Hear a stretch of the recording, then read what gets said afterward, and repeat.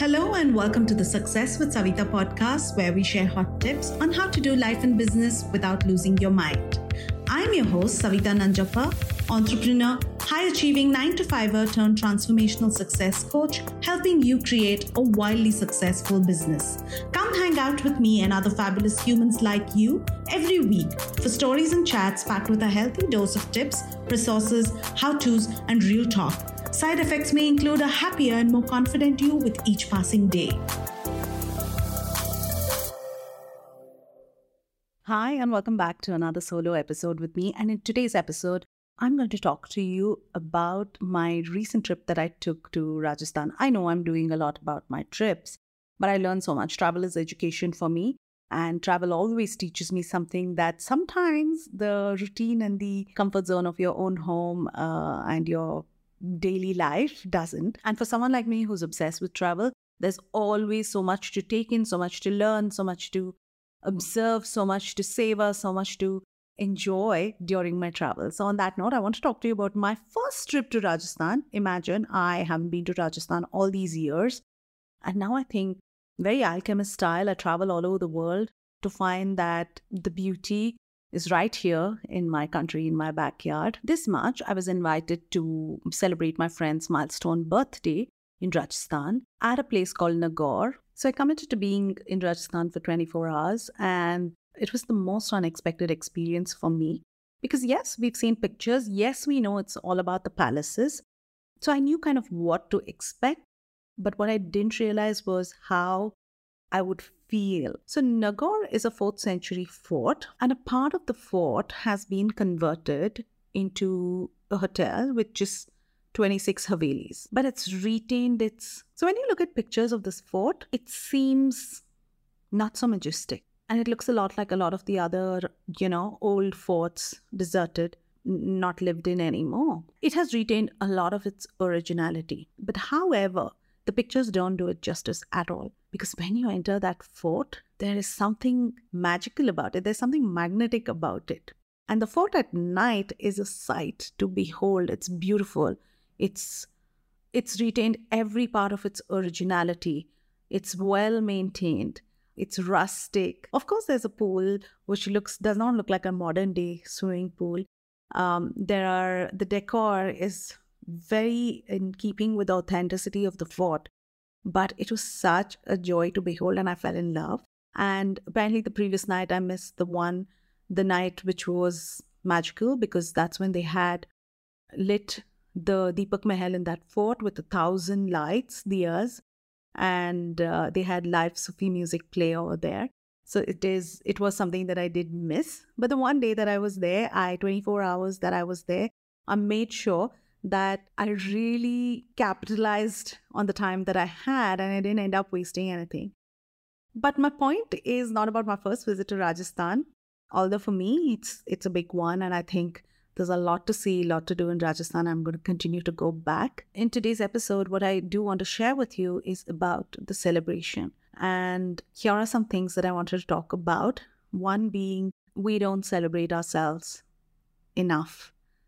And we must do that. And especially as women, we may celebrate our children. We may tend to plan events. Weddings are big in Indian families.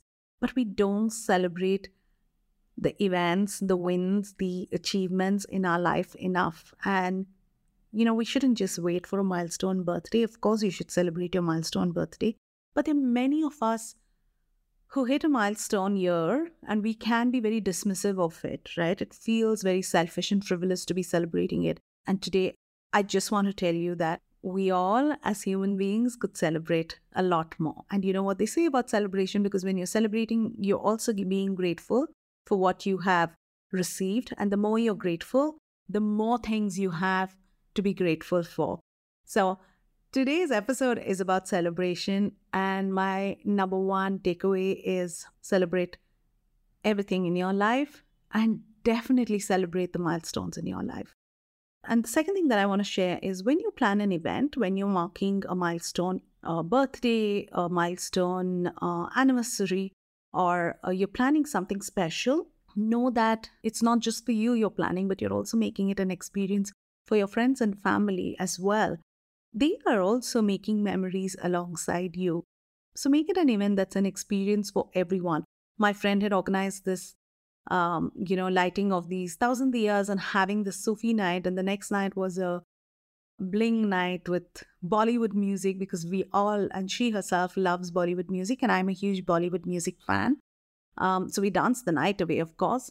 But they are memories that I'll never forget. And also doing it at a location means that we always have special memories associated with that location. I will always remember that my first trip to Rajasthan and what those memories include. So remember, when you're planning a milestone birthday, when you're celebrating, it's also a memory that you're creating for your family, for your friends and people who are part of the celebration. And this is something that I've not done well in the past, but when you're celebrating, make sure to take a lot of pictures because we forget to take pictures. There are some people who are perennial picture takers, and there's some people who just don't take any pictures. And then that moment is gone. And then you look back and you realize that you don't have enough pictures of all the people. So maybe get a photographer, maybe get somebody to be around to take those pictures as you create memories. My third one for you is to get a ton of pictures. My fourth one is traveling alone is an experience, but also is traveling together. If you have the right group of people who all get on with each other, it really opens up different facets of different people's lives, and you really learn who they are.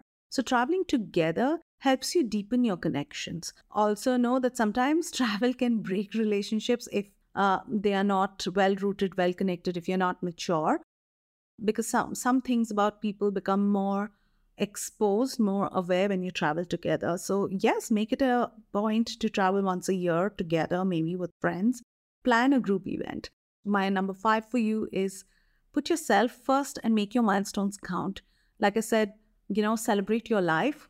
Make sure that in that life, you're not just celebrating the milestones of the people that you love, people around you, but also you need to come first as well. I had a friend who recently told me that, hey, I throw big birthdays for my children and I also throw a big party for my birthday. That's definitely my kind of person because, they're not taking a back seat for themselves. Number 6 is to maximize your trip. You don't know when you're going to go back. For me, we landed in Jodhpur and we took a 2-hour cab drive to Nagaur. So the next day when I was heading back, I had consciously booked a late flight. And when I left Nagaur early in the sense, I left Nagaur by 11. I got to Jodhpur. I went straight to Mehrangarh Fort because it was my first time. And I wanted to see that fort. It has been on my bucket list, on my wish list for a while. And I did not want to leave from Jodhpur without seeing it, even if it was from a distance. But when I got there, it wasn't very crowded. It was a bit of a rainy weather. And I walked into the fort and I was taken in because while Nagaur it's a small fort, it's a 4th century small fort. It's not massive, it's not majestic. It's rustic and it's authentic and it's raw. Nagaur is all of that. But Mehrangarh is majestic, stunning. It can take you by surprise. The magnitude of the fort can take you by surprise. So both are different forts. So I didn't want to leave without having looked inside the fort. So I went in there, and because that was my intention, I had organized my cab and my flight in such a way that I would have at least a couple of hours. And I said, even if I get to see it for 30 minutes, I'm fine.